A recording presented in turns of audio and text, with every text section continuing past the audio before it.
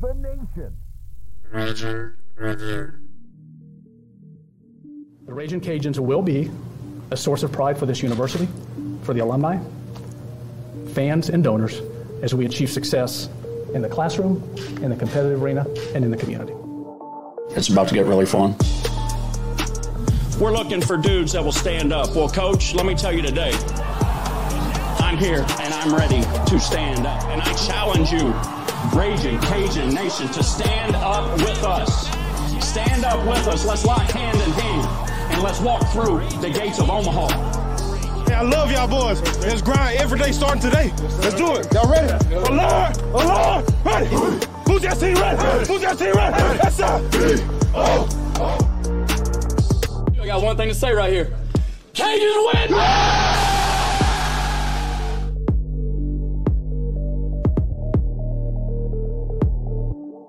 Ladies and gentlemen, welcome back to the Ragin' Review podcast.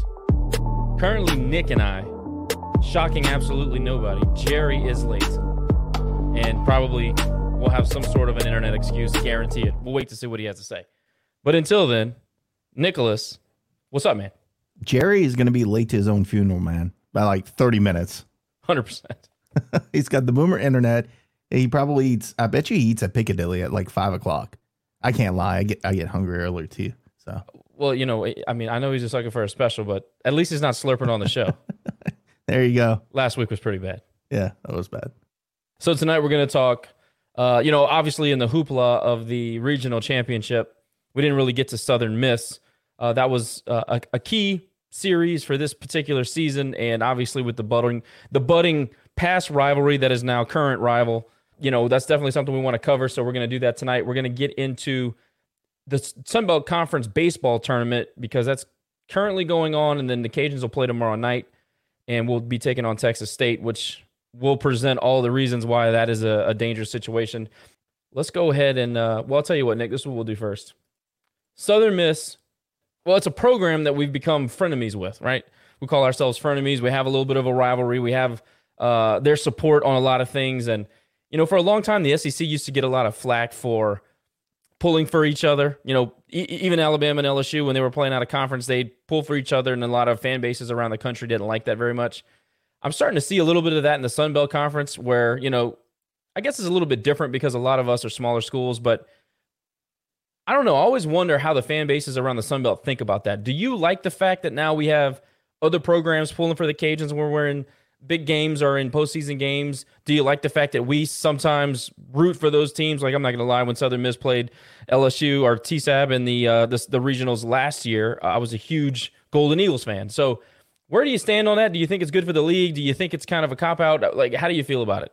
No, I mean, I don't know that it's that new. I feel like we've had it to some extent. I just don't know that we had another program within the conference that we both hated but also respected, right?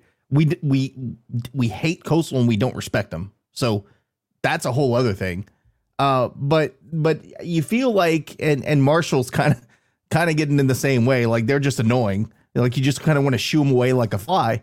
But Southern Miss has a lot that we want to be in a program, is that we want those hardcore, crazy fanatics, because what are the first three letters of fanatic is fan, right? And that's what we are. We want fanatical fans. They have a lot of that, probably because there's not a whole lot to do in Mississippi, but you had to get a jab in, but you attain to have the constant barrage of in your face marketing from that school, which is what we need and what we want to see and what we attain or aspire to be, I should say, because we need that. We need the in your face with an SEC school 60 miles down the road, and we don't have it, and it pisses us off that we don't have it yet. So I don't think cheering for your own conference mate is that different.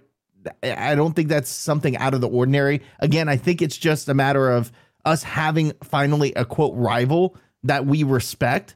And outside of the times that we play, we want to be a lot like them. I think that's the difference. And that's why we're seeing more of it this week.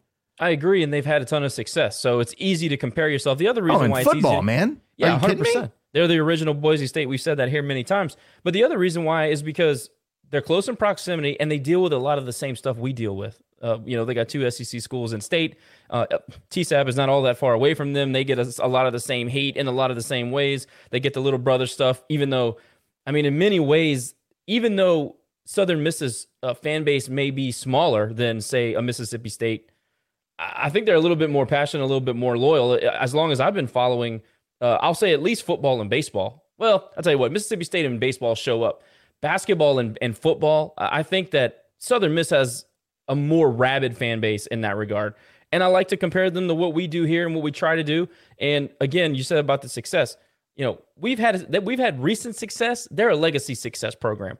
So the fact that they continue to win in baseball, they've had 25 years of success in baseball, which that's my favorite sport. And I think that we've achieved the most in baseball. Well, obviously went to the College World Series, but I like the fact that it's a successful program. It's a program that continues to push the envelope, continues to invest heavily, continues to have pride in their programs, and we got to play them every year. Yeah, and I want to add to that. They also face the same struggle as we do, because no matter how good they are in a particular sport, they get kicked around. Especially you look at how the conference reshuffling all took place. They were at one point in a great conference USA looking to make that next step at some point, and they never did. They kind of got left behind, disrespected, kind of like we continue to get disrespected by those, TSAB fans and others across the state. So they keep having to fight battles, the same kind of battles that, like you said, we have to fight. And that gives you a little bit more respect for them. I agree 100%. When people struggle the way you do, it gives you some empathy. Jerry, welcome to the Rage and Review podcast, sir. Glad you could join us. Hi. Hey, what the hell, man? You had all afternoon. Internet. Oh, yeah. Right. We got to get that, man. Told you. I'm telling you, some rabbit I predicted ears. it off the top. It was going to be the internet. You got to get LUS, dude. I have LUS. That's the thing. We need an upgraded package. Apparently so. Maybe we could kick in some sponsorship dollars to upgrade Jerry's internet. By the way, I didn't eat Piccadilly. My wife cooked a delicious meal tonight, so no Piccadilly. Don't sleep on me. Piccadilly. Don't sleep on Piccadilly. I was about to say, why are y'all making that chopped beef is something to. Yes. What are we hating on Piccadilly for? I'm more about the clientele than anything. Well, look, the food's delicious at Piccadilly. I haven't been in a while, but I will take up for Piccadilly for many years to come. I understand that you probably shouldn't shit on Piccadilly, but I'm not going to go as far as saying the food's delicious. Maybe a 6.5 out of 10, I'd be all right. Hey, you get your bang for your buck. Okay, a chopped steak, maybe a little bit of that. What is it? That broccoli and cheese rice. Little mashed potatoes. The Jello's really good. I sound like a geriatric person now. I'm going to stop talking. Are you eating at the hospital? I bet you want some candied yams with marshmallows. And I'll get some seafood soup just for you, Nick.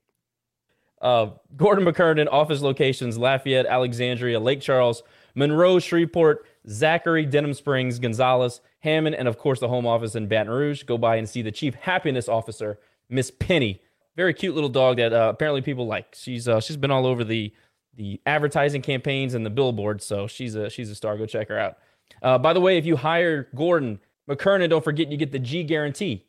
Gordon will win your case, or you do not owe a dime. No costs, no fees, absolutely nothing. They have done thousands in NIL deals to assist Louisiana athletes with everything from promoting their own personal brands to networking within the business world. Call Gordon at 888-532-1573. You can also find them at getgordon.com, getgordon.com, get Gordon and get it done. Also, Lafayette Roofing and General Contractors. Of course, licensed and insured. Locally owned, family operated. Darren Domingue, a proud UL alum and RCAF supporter. Lafayette Roofing is certified with the Better Business Bureau, where Mr. Domingue serves as a board member. Reminder, if you haven't inspected your roof for damage with the wild weather we've had over the last few years, it does rain a lot here, so check your roofs, folks. It's very important to keep a nice hat on top of your home, protect your investment. If you notice any sagging, any signs of water damage, dark spots, holes, cracked or torn shingles, large amounts of shingle granulars in your gutters, presence of rot, mold, or moisture, you want to give Darren and the team a call. They have 3 different options for financing available to you. They also offer exceptional interior and exterior painting and sheetrock services. Over 10,000 satisfied customers cannot be wrong. Give Darren and the crew a call today, 337-237-ROOF. That's 237-7663. or visit them on the World Wide Web, Lafayette-roofing.com. Also, huge shout out to Patriot Steel Group. Guys over at Patriot Steel Group would like to thank all RCAF donors and encourage everyone to consider giving any amount that they can to support our student athletes and their mission to promote our great university. Chris Russo has been a friend of the pod since 2021, so appreciate that very much, Chris. He's been one of our best supporters financially since we started. We're very appreciative to that. He's also been a great Ragin' Cajun baseball supporter since way before, going all the way back to when Tony was a youngin'. So he's been around the program for a very long time, him and his dad. I want to give them a huge shout out. Founders of Patriot Steel Group have over 100 years of experience collectively in the oil and gas industry. Patriot Steel Group offers domestic ERW for electric resistance, welded, and seamless tubulars. Go check out more information about Patriot Steel Group on their LinkedIn page or call Brandon Gollett or Reed Barbier at 337-443-9296. You can also visit them again on their LinkedIn page for as much information as you'd like to find out. Thank you to all of our fantastic sponsors, and thank you for being a great friend to Ragin' Cajun Athletics. Now, we played a series last weekend at the Pete, not friendly to the Cajuns over the last few years. You know, what's interesting when you look at the history of the two programs, especially in the last 6 years, a lot of the games have been nip and tuck. You got 1-run games, 2-run games. You know, there's been very few blowouts, which made Saturday, the middle game, all that more, abnormal. Came out, swung the bats, got in front, got a great pitching performance from Fluno. And I don't want to get ahead of myself, but I just wanted to point out a lot of these games, regardless of how good the team was, regardless of how successful maybe one or the other season may have been, they've always been close. And this weekend was really no different outside of that Saturday game. So I want to get into the Southern Miss series. Before we do that, I want to talk about how we felt going into the series. I know that we talked about it privately, but Nick, maybe your confidence level going into the Pete and, how you felt when first pitch was thrown on Friday. Yeah, I expected to get one, was hopeful for two, would have been, just as I said, running out on I-10 if we got a sweep. So I didn't think either team would sweep, but I felt like we had a chance to get two, especially on Sunday. We ended up having a chance to get two. And really, if you look at Friday night, we had a chance to get three because you were one mistake pitch away from the game being tied going into extras. So I'm not going to say I was confident. I was expecting to win a game or two. And after things kind of played out, you just, again, kind of what we said a few times this season, missed opportunities. And we had another game on Sunday of missed opportunities where we really had a chance to win the series and just couldn't get it done. If this weekend wasn't a microcosm of this particular team, I don't know what is. One day you're on cloud nine, the next you're in the dumps. And man, this weekend was full of that. It's kind of like my internet right now, disappointing. Yeah, just inconsistent. For the most part, I think we battled, but at the same time, in key moments, we couldn't get it done. I thought pitching wise, look, we could talk about Tanner Hall all day, but give credit to Jackson Nezu. I mean, really, outside of that one swing of a bat, he really battled that Thursday night. Carson Fluno, same thing, but giving up the timely hit, it plagued us once again in those two games that we lost. I really would have hoped to take 2 out of 3. We jumped to a big lead on Saturday, sorry. And we just couldn't hold it down. But a little bit of optimism. I think if we can go toe to toe with Southern Miss, who pretty much was sort of a preseason favorite, and do it at their place in front of a pretty hostile crowd with so much on the line for them, then I think we can go into the tournament battle tested. I mean, I think we were battle tested this weekend. It's just what's scary right now to me is the pitching, the depth, lack of pitching depth. Can we get through 4 or 5 games or 6 games with the bullpen that we have? And I mean, right now, I don't know. I'm very doubtful about that. I think the bats are going to show up, but to the team's credit, they hit the ball pretty well this week. I mean, they scored, in those 2 games, they scored 17 runs? 19 runs. 19 runs. Yeah. In 2 games, if they can do that against a good Southern Miss team, I expect them to hit the ball this week, but it was disappointing that we couldn't finish on Saturday. To their credit, I do think they battled, and I do think they're ready for this tournament, just as long as the pitching can last. I'm glad you mentioned the crowd, though, because Nick, my man, was getting beat up on the Twitterverse. Wow. Yeah. I see some of my Southern friends in here, the Southern Miss friends in here. And by the way, you guys are all welcome to comment. We welcome your comments. You got beat up on the attendance thing. Let's talk about that. Well, actually, that was done on purpose. The reason I was just poking the bear because of course, football, all we got was attendance smack from them. Baseball, we got attendance back for no reason. They took a picture like before one of the games started. Yeah, nobody was there. Basketball, they took like a weird angle picture of. And now look, we didn't blow the doors off of the Cajun Dome this year with attendance, but for some reason they were so obsessed with our attendance. So I couldn't miss my chance to get a little jab in. And boy, they are so sensitive. They're almost like TSAB fans. They don't like you that say one thing and like, oh no, I can't believe it. Attendance. Like you just won the game. Why are you hung up on that of all things? I think you found something to exploit. There's no question they'd respond to that. Well, I think it was every chance I get, man, they're going to get some great angle pictures of their attendance at any sport that is televised. Like during the tournament when there were like 12 people there. Oh, it's gone. It's going on Twitter. What was great was the Friday night whenever, we were shutting them down by about the 6th or 7th inning, and you started seeing people leave. And I think, Nick, you took a few screenshots of their seats, and I mean, it was pretty empty. And you're at that point, there was really nothing they could say because everybody had gone home. But they're in the roost. They're all in the roost. That's all they had. They're in the roost. All right. Look, it's pretty funny when you think about it because, yes, some of their fans were a little defensive. But look, they're so similar to our baseball fans. They do have a good support system, and we as well as us. And I'm a little – I mean, obviously I'm biased. I think the atmosphere at the Teague's a little bit better. But it was a good weekend. It was a good weekend for a good atmosphere, I think. I mean, it was really good, clean fun. I enjoyed it. I don't know about you guys. Nick, I know you enjoyed it a little too much, but it was fun. Like football season is going to be fun. I think basketball season when we play them again is going to be fun. It's just fun banter back and forth. And give them credit. They backed us on Sunday. So I'll never forget going to Southern Miss and Caleb Adams was just destroying them all weekend.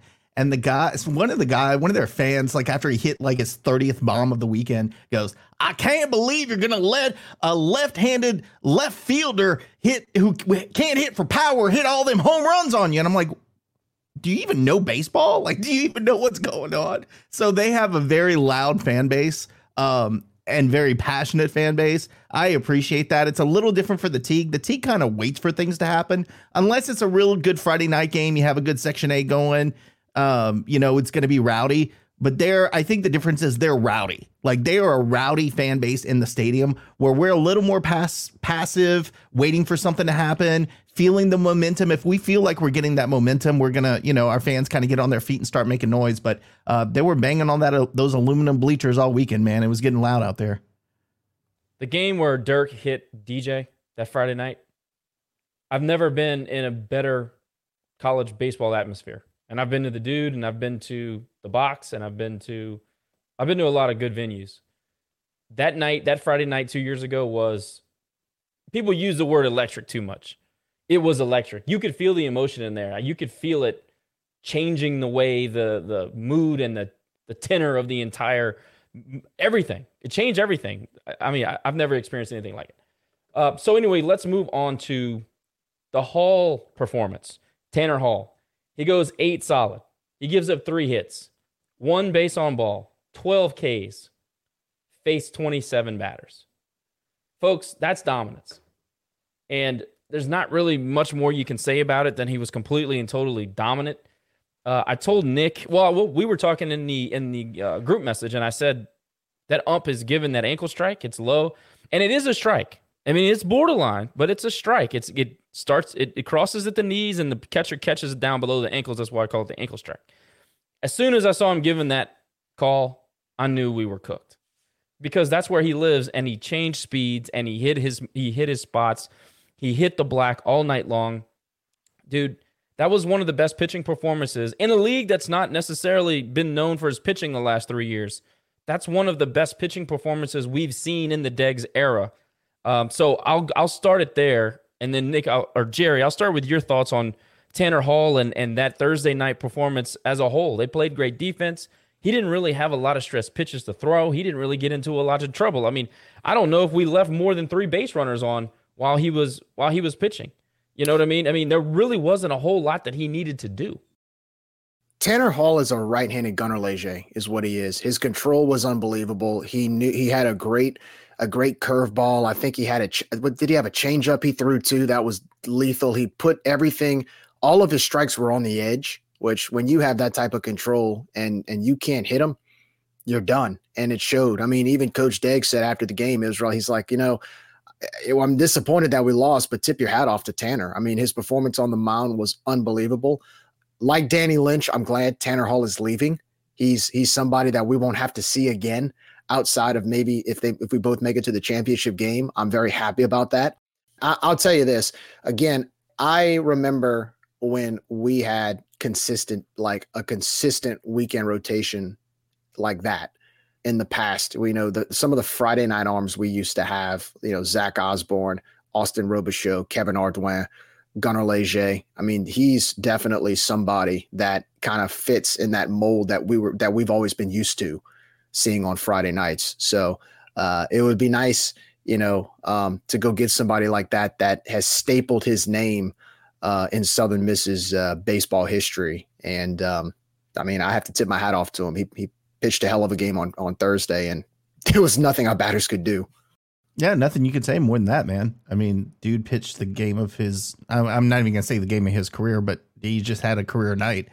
And there isn't much to say. I mean, you just kind of have to tip your hat, like you said, and just move on to the next game and say, hey, you got us. You got me. And it was frustrating for us to watch on TV because you're like, why are they swinging at these pitches? I can only imagine how frustrated the batters were knowing those pitchers were coming and still couldn't really do much with it. So, credit to him. And like you said, Jerry, you don't know. I don't know that we understood how really spoiled we were for those years that we just had. I mean, we had 3 Tanner Halls some year on our pitching staff. And sometimes you had guys like Tanner Hall who were struggling to get time on the mound. So you don't realize what you have sometimes until you lose it. And I'm just hopeful that we get 50% of what we had once back in the rotation at some point in the future.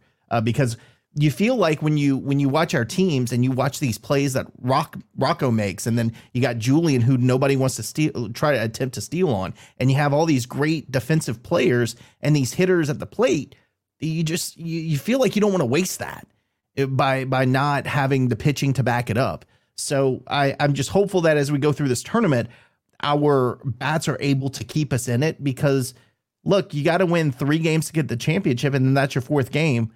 Yeah, you're going to have midweek pitcher against midweek pitcher. Who are we going to have left, at that point? Well, and we haven't even mentioned the injuries. I mean, throw in the pitching injuries. I don't know what we're going to have left if we make it to the championship. So you just got to try to hit your way through it at this point once you get through games 1 and 2 and see what happens from there. Yeah, Cajuns left 3 on base for the entire game. 2 of those were against Tanner Hall. Heath Hood earned a walk. Connor Higgs had a hit. Carson Rockefort, who is really looking good these days, again, had a hit, and then JT had a hit. Other than that, absolutely nothing. But I don't want to leave this game without talking about Jackson Nezu.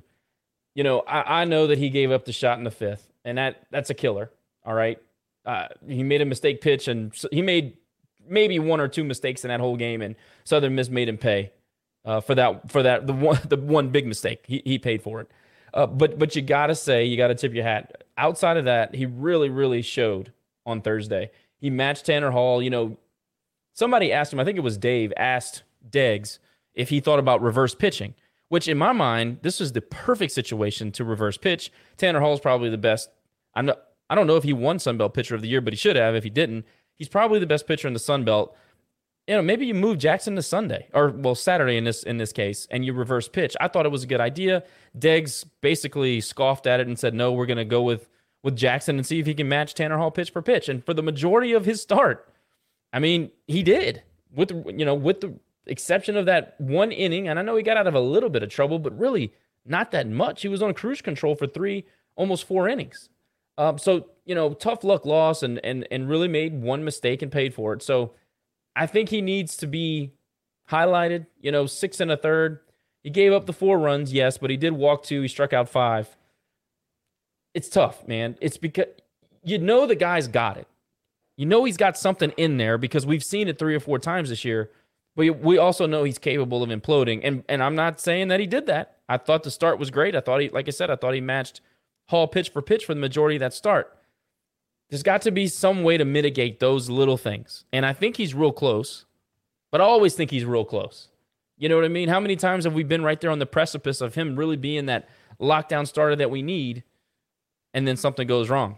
But you got to give him credit for that start. And I wanted to highlight that. I think that absolutely has to be said. Yeah, and going back to your comment about reverse pitching, I know a lot of people talked about it, and I kind of would have liked that to happen, but at the same time, you've got to think, I even think if we swept Southern Miss, I don't know that we're getting in the tournament. I mean, as an at-large, maybe could possibly happen even if you sweep them.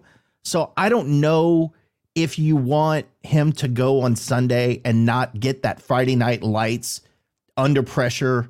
Let's see what you can do versus the best pitcher in this conference and get that experience going into the tournament. Yep. So that's kind of where I think Deggs' mind was. And I wouldn't have faulted him for going either way, but I could see us wanting to get him those pressure pitches under his belt, under, like I said, the Friday night lights. And if we do make it to a regional, how huge will that be? If we could be a 4 seed. I don't know at this point, but think about it. If you're facing a number 1 seed under all that pressure and he's getting the start, that's a little bit of experience he has that he wouldn't have had otherwise. I love the point. And I really didn't think about that. That's a good point. Now, at the same time, I forgot all about an at-large a long time ago. And I guess it really is somewhat meaningless with regard to the seeding, because I think we only could have locked in the 4 seed or the 3 seed with one win. I think all the movement around us, and I might be wrong on that, Jerry may know more, but I think that we were pretty stagnant in that. Like, we couldn't have improved our seeding at all. Yeah, you could have been the 3 seed if... Well, actually, no. You could, if you win that game on Saturday, you're the 3 seed, because App State had beaten Troy, and Troy was neck and neck with us. By App State beating Troy, we would have been the 3 seed had we won on Saturday, I believe. Okay, well, in that case, then that was dumb. We should have reverse pitched. Anyway, you got to highlight the performance. Deggs continues to say that his changeup is getting there. It's getting there. He likes what it looks like. He likes how it's improving. I thought you saw a lot of pitchability. We say that. Tanner Hall showed you what pitchability looks like. I thought that Nezu showed some pitchability, which is what I'm excited about. Moving to the game 2 on Friday. Offense came out and dominated, but being that we're on pitching, let's just stay there for a second. Carson Fluno delivers his best performance as a Cajun. 8 solid, 4 hits, 1 earned run, 2 walks, 11 strikeouts. They stranded 6. I don't think you can do much better than that against a Southern Miss lineup that has a DJ Lynch, that has a P-Towel, that has a lot of guys with a lot of experience, Ewing, guys that have been Cajun killers for a couple of years. So shout out to Fluno. He's another one, almost like a Nezu light. He's had a few performances that make you feel pretty good about it, but he also has the propensity to implode. So let's start with Fluno on game 2 on Friday, and then we'll move from there. Nick, start with you. Again, I think he came in and did the job that he had to do on Friday night. I mean, dude went 8, threw for 100+ pitches. He gave up 1 run in the 8. I mean, what more do you say? You got Rawls come in, he closes it out for you. That's what you want to see out of one of your top 2 weekend starters. Now, I have my thoughts about that whole Rawls thing, so I'll wait until y'all are done. I'm sure you do, and I know where you're going to go with it. So I'm going to hold that for you. But as far as pitching, look, we've been saying all season we need a 1, we need a 2, and I think we can figure out a 3. But this weekend again gave me a little bit of confidence going into the tournament that we know our guy for game 1 and we know our guy for game 2. And look, if we lose either one of those games, we're in big trouble, brother. But if we manage to win both of those, then you figure it out for game 3 and you're in the championship. So it's, to me, that was the biggest thing that I got out of pitching for this weekend, was that we have our decided number 1 and number 2 who showed that they can be our number 1 and number 2. And let's make it happen, because you're going to have some tough competition. Look, you got to beat Texas State for the 4th time in the last, 3 weeks? And then you got to turn around and potentially play Coastal Carolina. Those are 2 really tough games. But the way that you saw both of our starting pitchers pitch this weekend, you have a little confidence going into those 2 games rather than what we felt like a month ago. Carson Fluno over the last month has solidified his Saturday spot, if you will. The last 3 weeks that he's pitched really well. I think the way Jackson has pitched, I mean, Jackson went from a Sunday guy, now he's the Friday guy, but he's also done the same as Carson. Both guys have shown consistency over the last 3 weeks. Say what you want about the competition, say what you want about whether or not they won the game. They competed well enough to put the team in position to win from the mound. I think the big concern for me, not necessarily is whether or not they can get it done, but how long can they last? Jackson early on, we saw earlier in the season, he can go 4 or 5 innings and then he kind of starts to take a little bit of a downturn. But as of late, he's gone 6, 7, maybe 8 innings. So he's kind of elongated the performance factor, which helps a bullpen that's pretty injured and pretty depleted. Same thing with Carson. Carson had his first start in Baton Rouge. He went, 2 innings maybe? And now, I mean, as of last week, he pitched, close to, I think it was 7 or 8 innings against Southern Miss. So you're seeing 2 pitchers progress as the season goes on. You've seen them develop.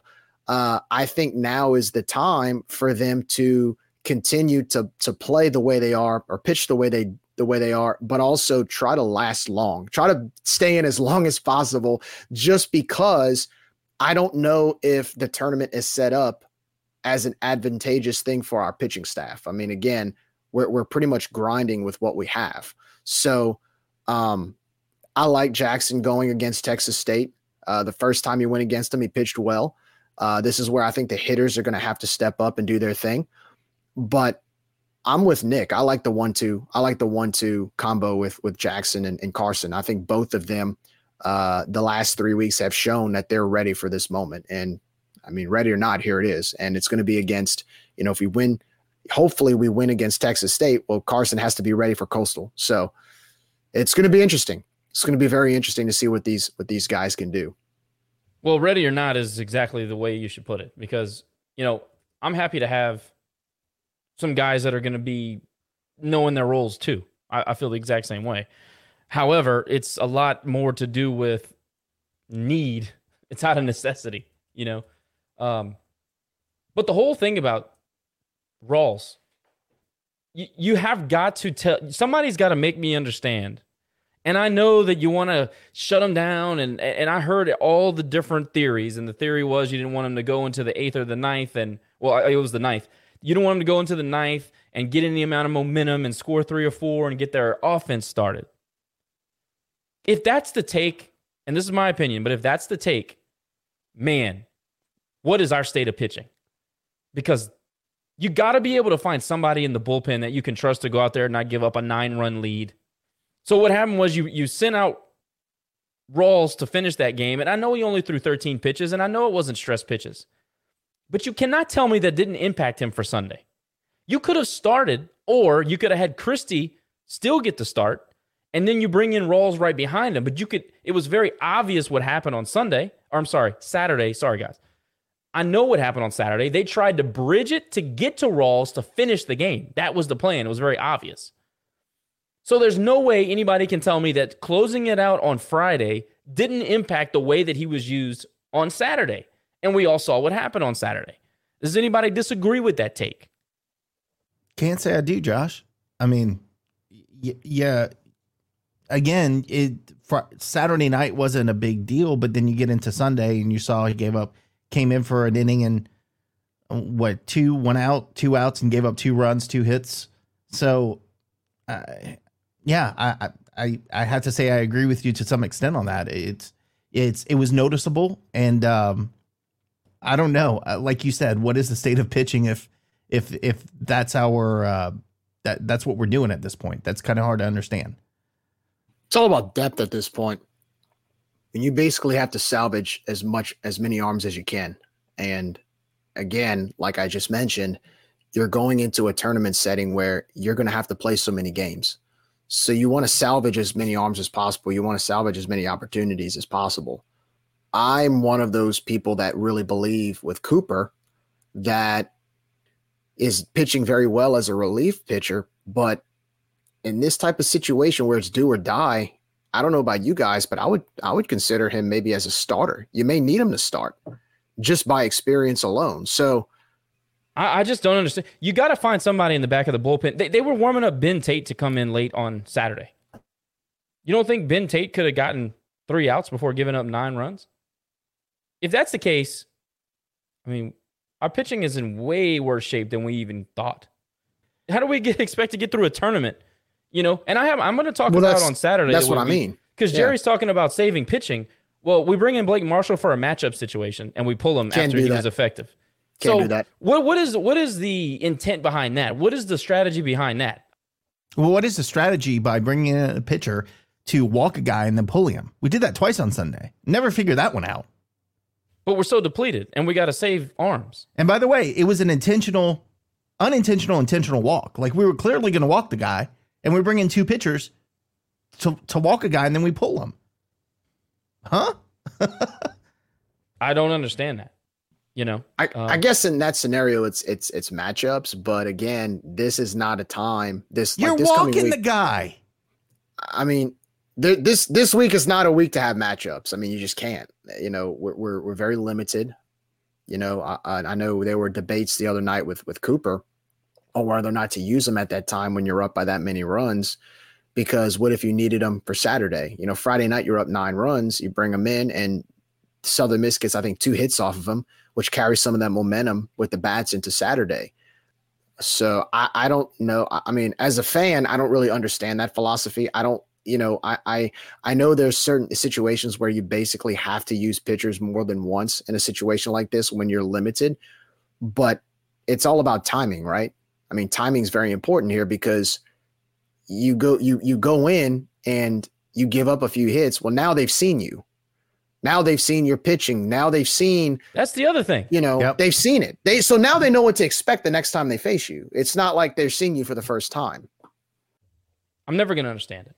And look, Christie has had some high highs, and I guess we'll roll in. Before we move into Saturday, I'll just say offensively, it was just a parade. You know, Max continues to play like we expect him to play.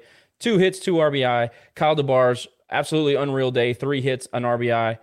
Carson continues to hit. Connor Higgs.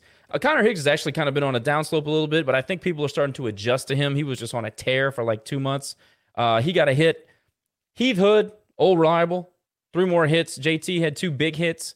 CJ had really great at bats, really put the nail in the coffin a couple times, it felt like.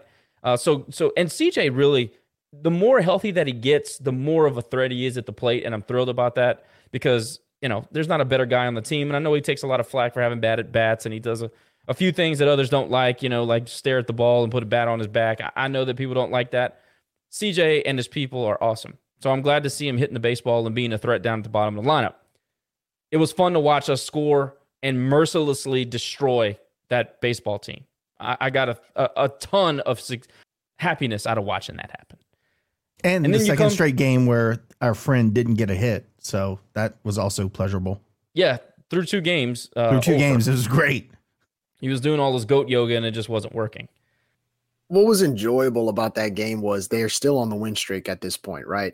And, you know, they just did the whole Scott Barry farewell ceremony. And, you know, you would think that that would give a sense of adrenaline with their team and momentum from the night before. And I mean, we shut that down within the first few innings. I mean, well, Southern Miss couldn't even get the freaking weather right. So that's why we never lose on a rain delay. Sorry, just don't happen. So if they had gotten the weather right, we wouldn't be having this conversation maybe, but you know. Yeah, I was very pleased to see the way we dominated that night because, you know, first of all, it's something that they're not used to. And then you did it in their park.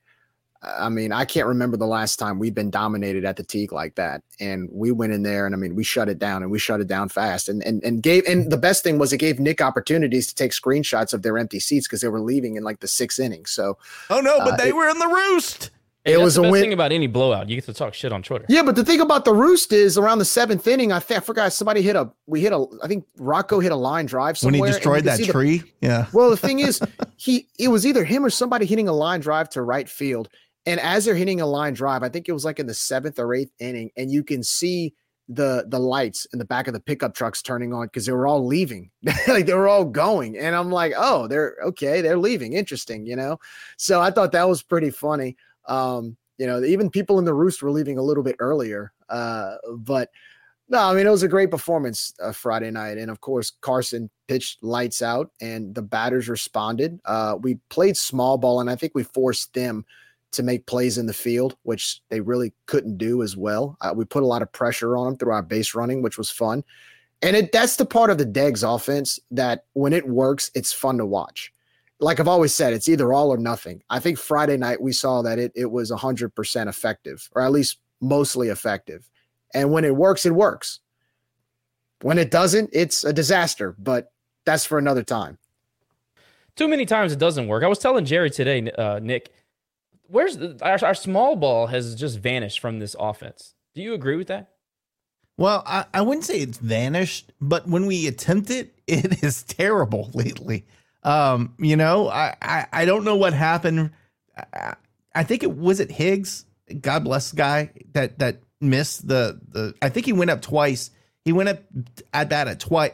I can't talk right now. He had 2 at bats where he tried to bunt the ball, and both times he bunted it foul twice and then struck out. I think twice in the Sunday game.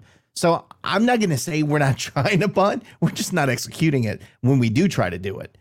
Because we have opportunities, especially we're going to have opportunities during this tournament that we've got to move players over. I know we're speeding on the base pass. We want to make things happen. We want chaos on the bases. We're going to have to be able to lay down bunts, and we're going to have our guys reliable when they go up to bat that they can do that. Right now it's hit or miss.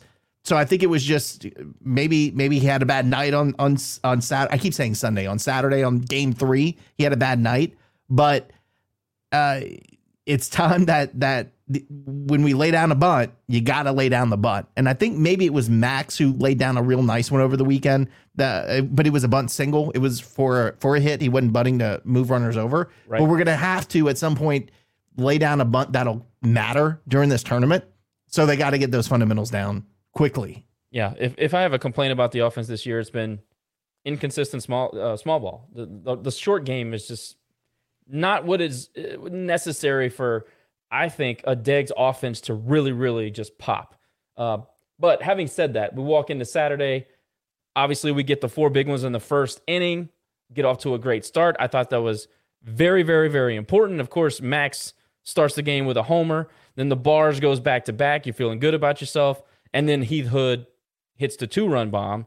And you're as a Cajuns fan, after you come off a dominant win like that, your mind just starts going and it says, damn, maybe we're good. Maybe Southern Miss is, they've been beating a bunch of bad teams. They've being beaten up on the bottom of the Sun Belt.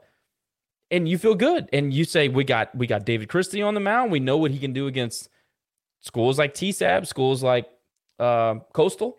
You feel good where you're at. You think you got the rest of your pen that can give you some innings. You got Rawls that's available somewhere in there. And then, of course, and I might be the only one in this room that'll admit this, but as soon as Danny Litch came to the plate, I thought, oh God. And then the thing about it is that it was like his first or second pitch that he threw. It was high, and Danny watched it go by. He didn't swing. And I said out loud, he cannot throw that pitch again. I mean, it's belt high. It was like 86 miles an hour. Belt high. You can't throw that to him right there. And sure enough, maybe 2 pitches later, same freaking pitch, same location, everything. And as soon as he hit the ball, you knew that's 400 feet. And I hate that guy so much. And I understand that he's a nice kid and it's really I'm talking about on the baseball field, folks. Don't give me any hate because I said, oh, I hate the guy. It's all about rivalries. It's all about sports hate. But when he came up and I saw the pitch and I said, he can't throw that again. And he throws it and the ball's in the trees. I'll be honest with you. I was deflated. The wind was out of my sails. I thought, damn. And then, of course, Dickerson comes up and homers. They go up in the third inning. And then you think, okay, how do we respond to this? Are we going to lay down? Because we have a little bit of a history of scoring runs early and then not being able to rebound to the adjustment. Credit to the offense. They made the adjustment. They come back with 1 in the 4th, 3 in the 5th, 1 in the 6th. Of course, Danny Lynch has another grand slam in the middle of all that. And then you go to the 8th tied. It's 9s. You're thinking, all right, we've got Rawls back there. We got a couple of guys that can come in and contribute. Nah. We give up our milk money in the bottom of the 8th. And then, at that point, we were cooked. So those are just general observations. Happy to hear anything you guys have to say about it. But as soon as Danny came up, sacks jacked, I was like, all right, well, here we go. Well, I didn't, because I felt like we were smart enough to know, hey, don't pitch to this guy. Don't give him anything to, send over the fence. And we didn't do it once. We did it twice. We just served him right up for the dude. The bottom line is he single-handedly beat us. Yeah, he did. And you could say he's nice or whatever. They also thought Brett Favre was nice. They had him doing his thing, giving praise to Scott Berry on Friday night, which was a weird flex, by the way. Who greenlit that? Who thought that was a good idea? Yeah. Somebody needs to be reprimanded. So you want to say Danny's nice? Well, you think Brett Favre's nice too. But regardless, no, he handed it to us. Again, he didn't hand it. We handed it to him. We said, here you go. Here, let's serve it right up for you and do your thing. So that was disappointing to me. And again, I'm still not understanding you hoped that they would walk the guy the next 2 times up, which they did, but they brought in a pitcher to walk him and then leave the game. Still trying to understand that one. If there's a pitching coach out there that can make me better understand, I'd like to know that. But for some reason, that one really bothers me. And then Marshall, he comes in, gets an out, very effective. Oh, sorry, matchup. Yeah. But we don't have any arms. We were warming up Landry Wilkerson. I don't know. Makes sense, Jared. There could be things that we don't know that goes behind the thought process for this in regards to the tournament. I don't know. Sure, there always is. It was strange. Like, it's just, again, it bothers me because I don't know the answer. Like, if somebody would tell me the answer, even if I didn't agree with it, I'd be like, okay, I understand your line of thinking, even though I don't like it. Just not knowing and not liking it bothers me, It was a scenario of the game. You go up 4-0 and still, even though you dominated the night before, number one, Southern Miss is a good team. They can hit just like we can. They have decent, good pitching like we do. They have good fielding. They're a good team, and you're at their house. There's always the Pete Taylor magic that team always finds a way to produce. You've seen it many times before. So I wasn't even comfortable with the 4-0 lead. I was kind of at the point where fully well knowing that we still kind of had a depleted bullpen, that we had to score more runs and jump to a bigger cushion. And then all of a sudden, Danny Lynch comes in and ties it with one swing of a bat. And after he hits it, my first reaction really is, oh gosh, how much are we going to have to grind to get this win? Because if every time we do something like that and they respond like that, it's going to be very hard to win that game. It's just one of those games where you just know, no matter what you do, no matter how hard you try, no matter how well you play, Southern Miss was going to counter. I just had that feeling. When Danny hit that first home run, I had that feeling. They're just going to counter every time. And, very similar, it was very similar to the softball game, that game 7, where we score 6 runs and T-Sab responds. And then, they go up, we respond, and back and forth. And those are just hard games to win. They're just hard games to win, especially when you're on the road, especially when you're dealing with an injured bullpen, especially when that this was Coach Scott Berry's last home game. So those guys were fired up to play for him. All of those scenarios and all of those situations going into that game, no matter what we did, it felt like Southern Miss had an answer. And it just, and then of course he hits another grand slam and at that point, I'm just like, man, I just don't think it's our day. I mean, I just think it was one of those days that they just responded to everything that we did. And it doesn't happen often. It's not something that happens on a regular basis, but it's happened pretty often this year. I was going to say, it's happened a few times this season. but not 2 grand slams. I mean, let's be honest. Not like that. The bottom line is you can't give up 2 4-run leads in the same freaking game. You just can't. I agree you can never win a series like that. It's never going to happen. No, but in this particular game, it was just every time we did something, they responded. I just hope this week, knowing full well that we're going to be playing different teams, that we just have to finish, man. That's been kind of the biggest weakness of this year, is just finish. Now you have to finish. Now you have no choice. You don't finish, you go home. I don't know what I learned from this weekend overall, but one thing I learned from Saturday is we better find a way to finish and fast. Yeah, I can tell you what I learned. I learned exactly what I learned all season. We have an excellent jab. We can punch you in the nose once. But we have no uppercut. We have no left or right hook. We don't protect our body and face well. We can punch with the best of them, but we're not long for the 6, 7, 8 round fights. We're just not. We don't have the pitching. You can blame it on the injuries. You can blame it on depth. You can blame it on lots of things. I won't go into that now because it's going to be a 2-hour episode and we got to move on to the Sun Belt tournament. But I think some really poor decisions were made Friday.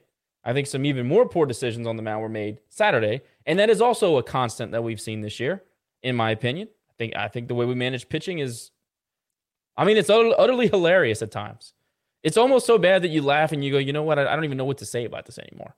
And that's my opinion. And I've been around pitching my entire life. So it doesn't make me an expert, but it definitely gives me some perspective. And the way that they handle these pitchers is not productive. We'll say it that way. Anyway, so Southern Miss beats us 2 out of 3 at the Pete. Hopefully we'll entertain them next year at the Teague. That'll be a lot of fun. We owe them a lot. Last time they came to the Pete, last time they came to the Teague, we should have won the series, but we got hosed on a call. They ended up winning the Saturday game, and then they took the series on Sunday on getaway, and that was a really, really good series, by the way. So that'll be fun. Moving on to the Sun Belt Conference Tournament. Nick. You and I were talking about Georgia Southern and Georgia State. Has that game progressed to a final yet, sir? No, it has not. Georgia Southern's trying to make a little bit of a comeback, so they're in the bottom of the 8th inning. Georgia State is a home team, and they are up 7-5. Georgia State is up 7-5. Okay. In the 8th with a runner on 3rd and 1 out. Man, Georgia Southern, what a collapse this year. But you want to know the best part of tonight's game? Everybody's favorite home plate umpire, Ryan Broussard, is behind the plate for this game. So he's calling games in the tournament. He won't be calling our game then because they have to swap. He will not. Tomorrow. Yeah, they swap. I think that they have 2 crews, right? So they swap. So I'm pretty sure, yeah. So FYI, because JMU defeated ODU, they will play Southern Miss. So it'll be Southern Miss and JMU. Coastal will play the winner of this game, FYI. So this is a game we want to keep an eye on in case, and we'll find out what our fate will be before our Texas State matchup, because I believe Coastal plays the first game before us. And so we'll know, if we beat Texas State, this is who we'll face, or vice versa. Yeah, so you're saying the loser of that game will face in the elimination game, is what you're saying? Mm-hmm. Okay. That's correct. All right, so that's big. We got the tough side, obviously, with the conference winners, which is fine. If you want to get to the tournament, you should have to earn it. How do you guys feel going into Texas State? I will state my opinion, then I'll give it to you guys. I think, again, that we have a good jab. So it wouldn't totally shock me if we won this game. However, hard to beat a team 4 times in the same season, especially when you just played them last week. That worries me. I will say that we're swinging the bat well at this moment in time, so that's good. I know the guys have confidence. It really just comes down to who's going to show up and pitch. I say it all the time. We pitch, we win. Now, Nezu kind of got hosed on that whole theory, but usually we pitch, we win. Usually. So if we're going to go Nezu, and I assume we will, I assume he's going to match up with Zeke Wood. I don't know if they're going to throw Zeke Wood. Who did they throw on Friday against us? Jared, I think it was Zeke Wood. I couldn't remember, but I know that we touched him up pretty good. So he doesn't scare us. However, he's still a good pitcher. We know he's got the history of being a good pitcher. So anyway, look, there you go. I mean, at Texas State, they can swing the bat. I'm not at all scared of them away from the Cracker Jack Park and slam Marcos. And Montgomery is a pitcher's ballpark. It's a big ballpark. It's going to be humid, hot. I don't know what kind of forecast we have as far as rain or any kind of inclement weather. Hopefully we'll get a lightning delay. Everybody knows, like you said, Nick, can't be beat if there's lightning in the vicinity. But that's how I feel about Texas State. I feel decent in our offense. I'm glad that they have confidence moving in, but pitching is still the elephant in the room. Yeah, again, you saw it with Texas State last year. They were knocking it all over the ballpark in their home stadium, and then they get to the conference tournament and don't do so well. I think that might be the case again this year. I mean, we've got the better batting average. We're batting 292, they're batting 274, but they hit for power, right? They've got 82 home runs versus our 63. So you got to feel like we have a little bit of an advantage hitting wise. It depends again if they bring Wood out for that first game, how does he settle in? I think the key is going to be we need to get to him early and not let him get into a rhythm. Because I think if you let a good pitcher get into a rhythm, like you saw with our boy last Thursday, then they're unhittable. So we got to try to get to the guy early. I think the key to this game will be, again, our starting pitching, getting to their starting pitcher early hitting wise, and then do what we do on the bases, man. I mean, we're number 3 in the country in stolen bases. We're also number 9 in the country in fielding percentage. They're not great in fielding percentage. They're 960. We're 982. Yeah, so we saw them kick it around a little bit in the tee. So I think you have opportunities there, but you're going to have to, one, capitalize on if they give you something, you take it. And 2, we got to just come out and settle down on the pitching at the front end, hoping that Nezu comes out as the guy that we saw Thursday night again. I think if he does that and he gives us a good 6-7 innings, I think we're in good shape. If he comes out and struggles and we got to pull him in the third, I think it's going to be not only a long game, a long tournament for us. So got to get to their pitcher early, got to settle down in our pitching, and got to take advantage of opportunities if they give it to us. If we do that, I think we'll be fine. But again, it's really, really hard, like you said, Josh, to beat a team 4 times when you just played them 2 weeks ago. That's really tough. We can't give them anything. We can't hit them. You know, no hit by pitch, no free bases, no base on balls. We got to do our thing pitching wise. And again, I think we'll be okay if we do the things I mentioned. Yeah, I mean, Nick, you said it best.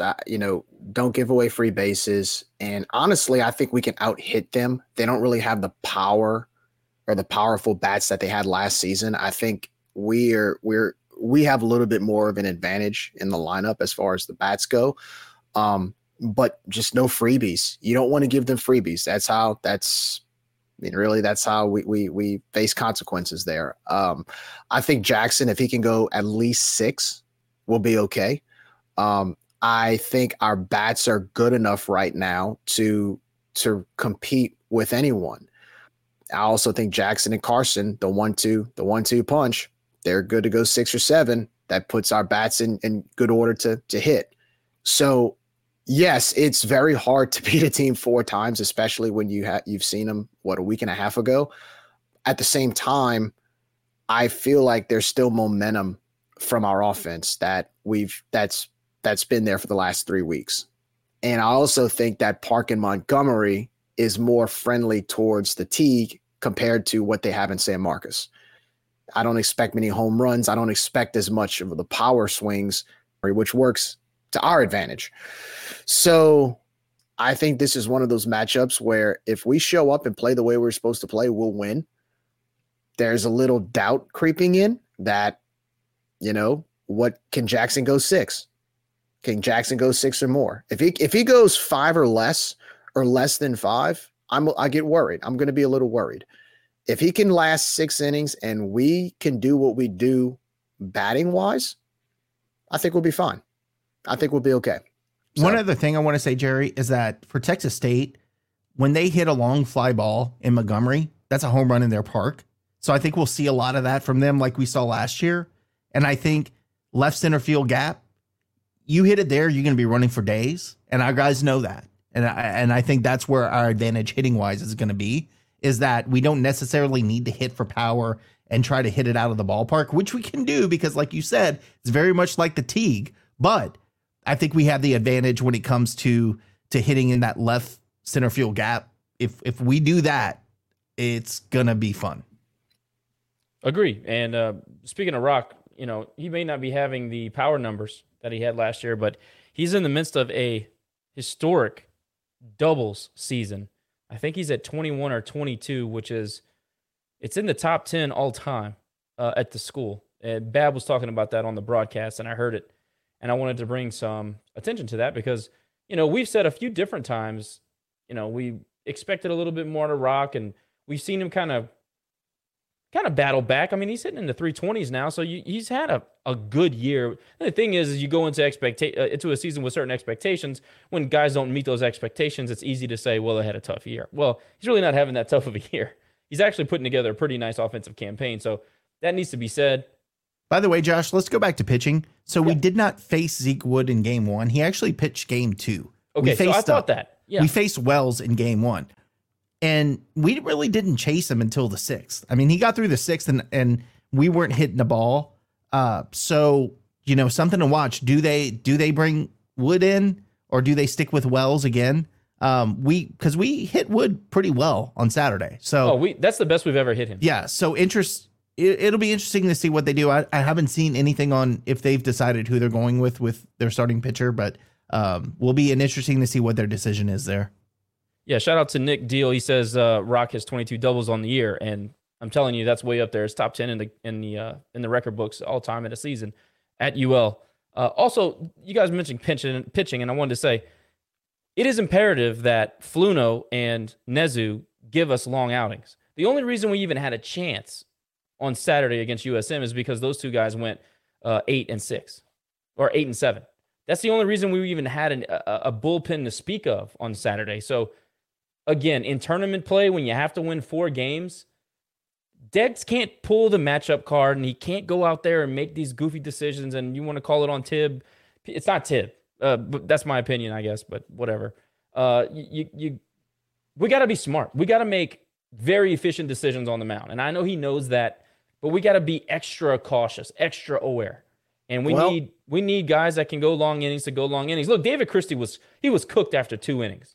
We need him to get into 6-7 inning territory in order to have an opportunity to even advance, let alone win this tournament. Well, if you wanna win this thing, you gotta. I mean, how are you gonna use pitching? Let's say we drop one. Now you're looking at having to win 6 games or play in 6 games instead of 4. So I know the coaches are definitely looking into that. I mean, playing 2 extra games, having to win 2 extra games it's a huge difference. The depleted pitching staff that we have right now, how are we going to put that puzzle piece together if we have to play an extra 2 games? I tell you how you do it, Jerry. What do? You don't issue walks and hit by pitches. You don't do that. If you don't do that, then you're giving your pitchers a chance to stay in there. But if you start walking 2, 3, 4 guys in a row, we're in serious trouble. If there's one thing we have got to do this week is we have got to cut down on the free bases. And if we do that, then you're giving yourself a chance. But if you start doing what you do, and I think somebody pointed it out, the only reason Danny Lynch got a chance is because we walked guys or we hit them. If we start doing that this week, we're going to be in major trouble because that means that we have to pull a guy that we otherwise wouldn't. So that I'm not worried about other teams hitting on us because we can go hit for hit, but you cannot give them opportunities with free bases. That to me is going to be the key to how much success we have during the tournament. Oh, I totally agree. And I think also too, as you guys mentioned, and it's so imperative and so important, our starters are going to have to go a minimum of 6 innings. Minimum. That means you're still in the game. If you go 6 innings, that means you're still in the game. We're going to have to go a minimum of 6. You're going to have to give these guys 6. You can't do anything less than that. Yep. So as mentioned, the Cajuns will take on the Bobcats of Texas State at 7:30 on Wednesday, which as of this recording will be tomorrow. But you guys know how the tournament goes. Sometimes, depending on weather, depending on how long the games last, could be earlier, could be later, whatever. But we're scheduled tentatively 7:30 against the Bobcats. For those on YouTube, shout out to Carson T for reminding everybody about this. We learned late this afternoon about these numbers. The TSAB and UL softball final had 557,000 viewers. That's the most watched softball since 2019 and the most watched softball game of the 2023 season. I thought that was pretty cool, and we actually tweeted out on the account that Cajuns moved the needle. And I know that the other team had something to do with that as well, but there's something about a rivalry, man. People still want to watch good sports. Doesn't matter what it is, doesn't matter male, female. People want to see rivals. They want to see good. They want to see drama. Yes, that's the word. They want to see drama. They want to see anything that'll hold their attention like that. I mean, that's just hatred is palpable on TV. Doesn't matter if you're there or not.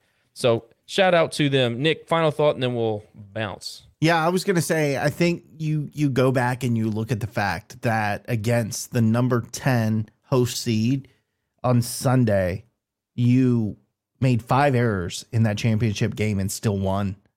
And look, they're going to have to clean that up against Washington. But the point is, you still won after making 5 errors. So they are very capable of walking out of this super regional and into Oklahoma City.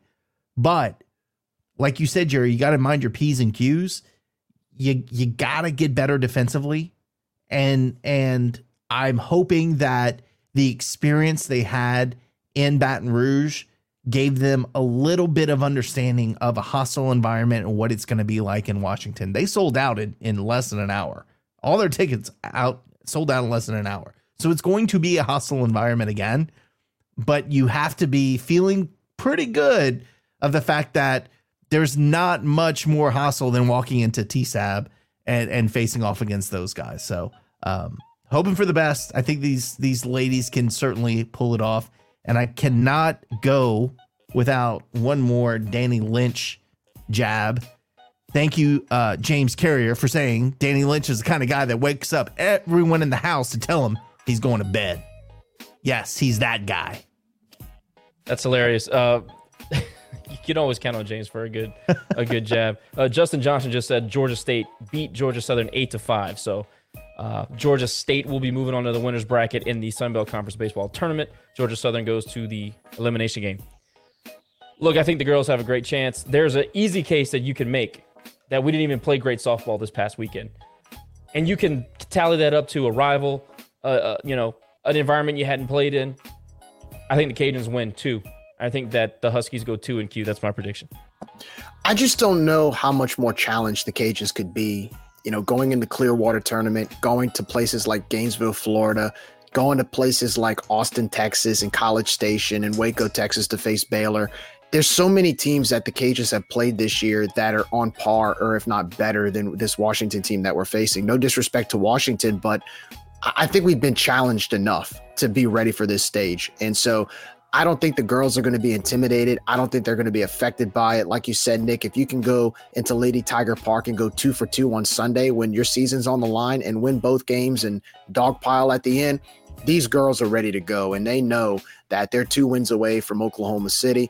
And look, it took an inning miracle for Washington to even be here. So if McNeese can do it, there's no reason why the Cajuns can't do it either. So it's going to be a lot of fun. I mean, I can't be more excited for this opportunity.